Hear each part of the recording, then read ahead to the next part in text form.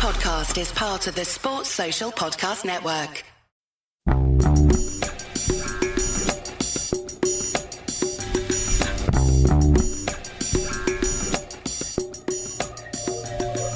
Welcome back to A Celtic State of Mind. I'm Paul John Dykes, and today I'm delighted to be joined by Paul Muldoon for a wander round paradise. Paul, you and I made our debut here 4 years ago. Yep. Tell us a wee bit about that. Well, about the end of the season, 2019, I'd been contacted by our friends at the foundation, and they'd asked me if I'd like to take part on a play on the park. And at 46 years of age, my dream came true, and I got the opportunity to play on the park with yourself and quite a few other people that evening. It was tremendous, wasn't it? Absolutely. It really was. I mean, Absolutely. it's like you say, a dream come true. Not even something you would ever expect to happen to you, but it did that night.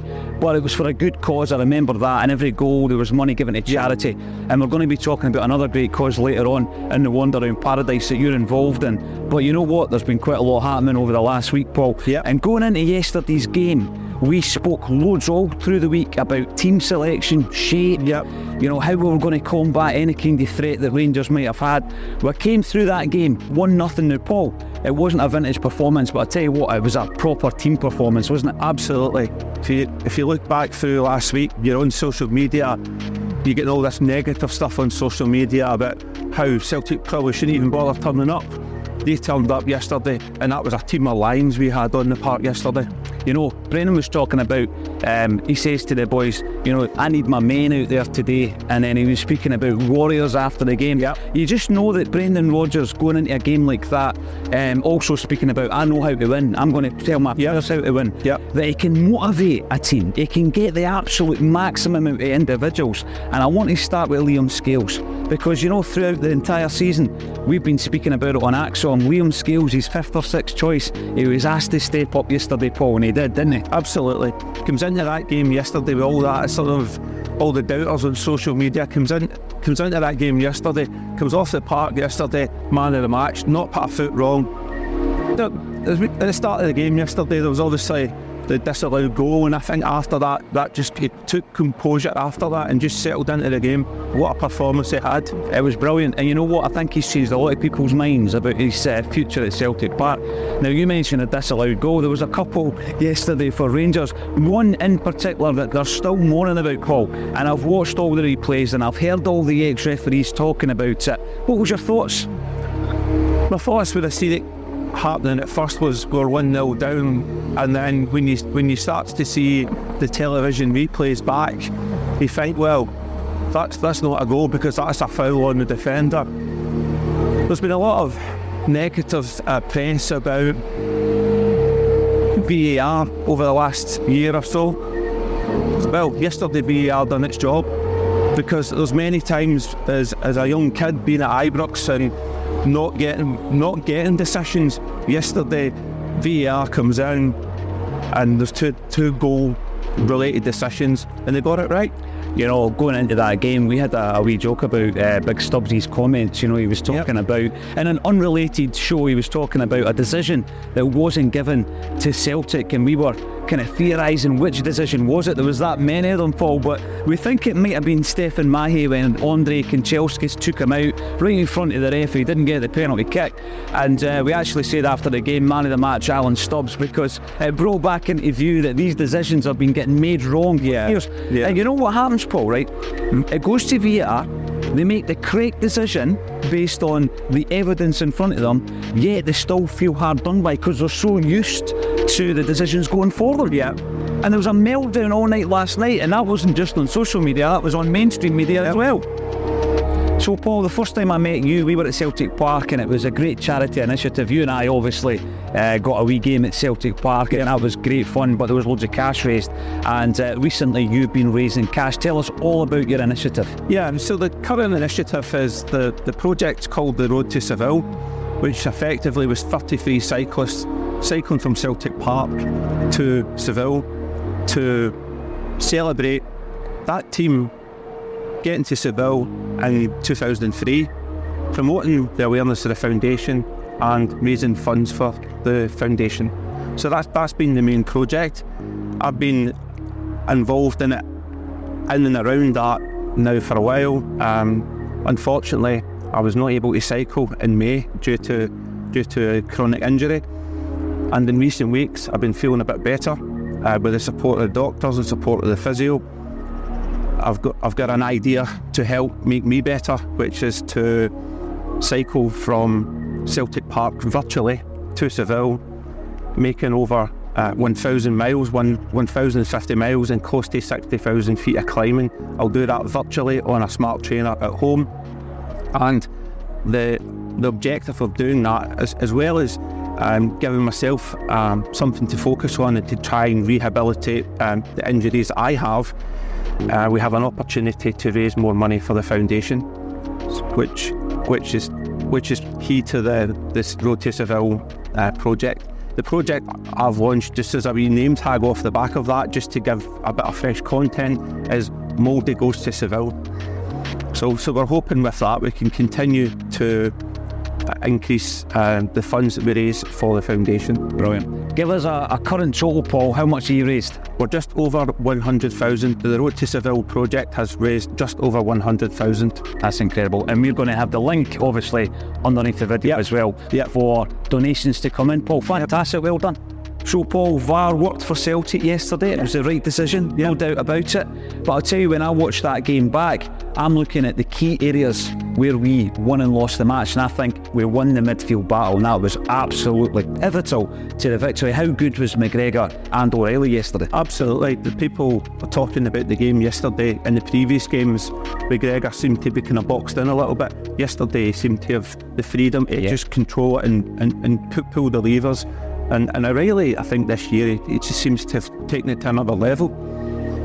You know, when I think about O'Reilly, I put him in the same category, and I've said this a few times, as Abada and Hatate, in that I think Rodgers can take him to that next level. We're seeing it. Last week, you know, he missed a few chances against St John's Paul. That'll all come. But I just felt that about 65 minutes in, I thought to myself, he'd put in such a shift, he's bound to get taken off. And last season, I think he probably would. Yeah. But he was on the park for the 90-odd minutes, and he done the job. And I think another thing we need to speak about is, you know, that bit of quality in the final third that changes a 0-0 draw into a win. And that quality, of course, is cool for a hat. What a finish. We've seen that yesterday.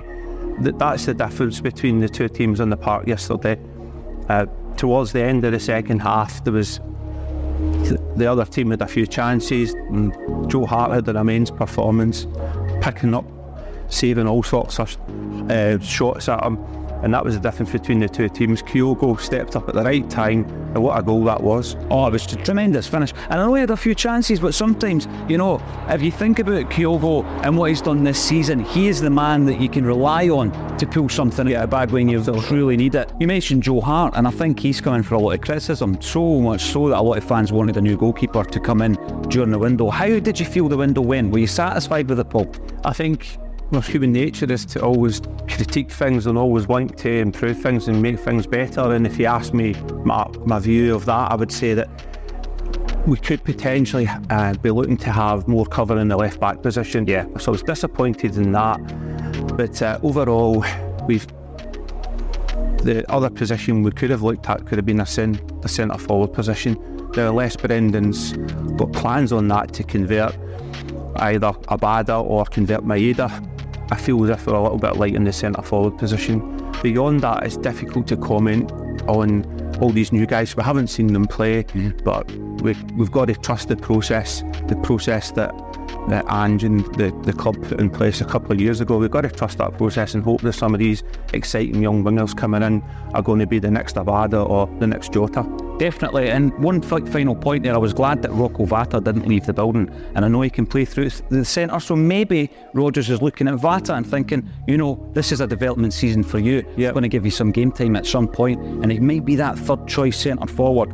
Big Champions League draw last week, Paul. It's always exciting, of course, and we all want different teams for different reasons. Our old friends Feyenoord to beat us in the 1970 final, before our time, of course. Maybe no yours. Certainly before my time. I'm only joking. And obviously we got Lazio, and I think Atletico Madrid. There's a bit of history there as well. What did you make of the draw? Can we get through that group? I think we can give our best shot. I think if we can get the points on the board at Celtic Park and take us back to when we were Celtic Park Fortress under the Martin O'Neill, Gordon Strachan, Neil Lennon days, when we get a good few points on the board, anything's possible. Yeah, and it's possible, you're right. We've also seen in recent years that the team is not afraid to play away from home. Yeah, no, you're right. And by the way, I think we had some good results under Brendan Rodgers' first time round.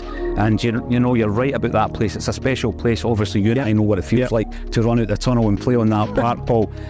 One final thing I want to talk to you about is, you know, when Brendan Rodgers came back, some fans weren't happy with that, right? Yeah. And you totally understand, because of the nature in which he left the club. Yeah. He's come back into a job that, you know, I don't think he should have left at that particular point. He'd done it for his own reasons.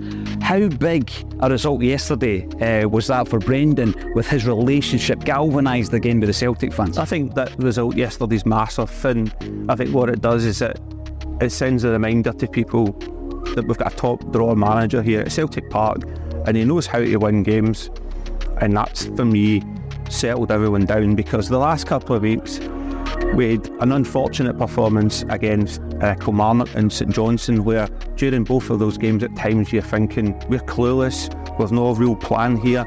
We do recognise we're in transition, but yesterday, when it mattered, went into that game yesterday and we showed the players how to win, and for me that alleviates some of the concerns about the manager.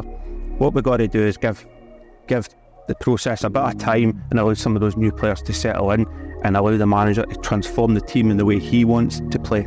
So another wander round paradise, and we continue to raise funds for wee Jamie Tierney. The link for Jamie's journey is underneath this particular video. We have got about 80 Celtic jerseys. Thanks everybody for contributing to that. We're going to get them signed, we're going to get them auctioned and raffled off and raise some funds for wee Jamie's treatment. Now that was tremendous, going round Celtic Park today of all days with big Paul Muldoon. Check him out, check out his charity initiative, and check out A Celtic State of Mind tomorrow at 12:30.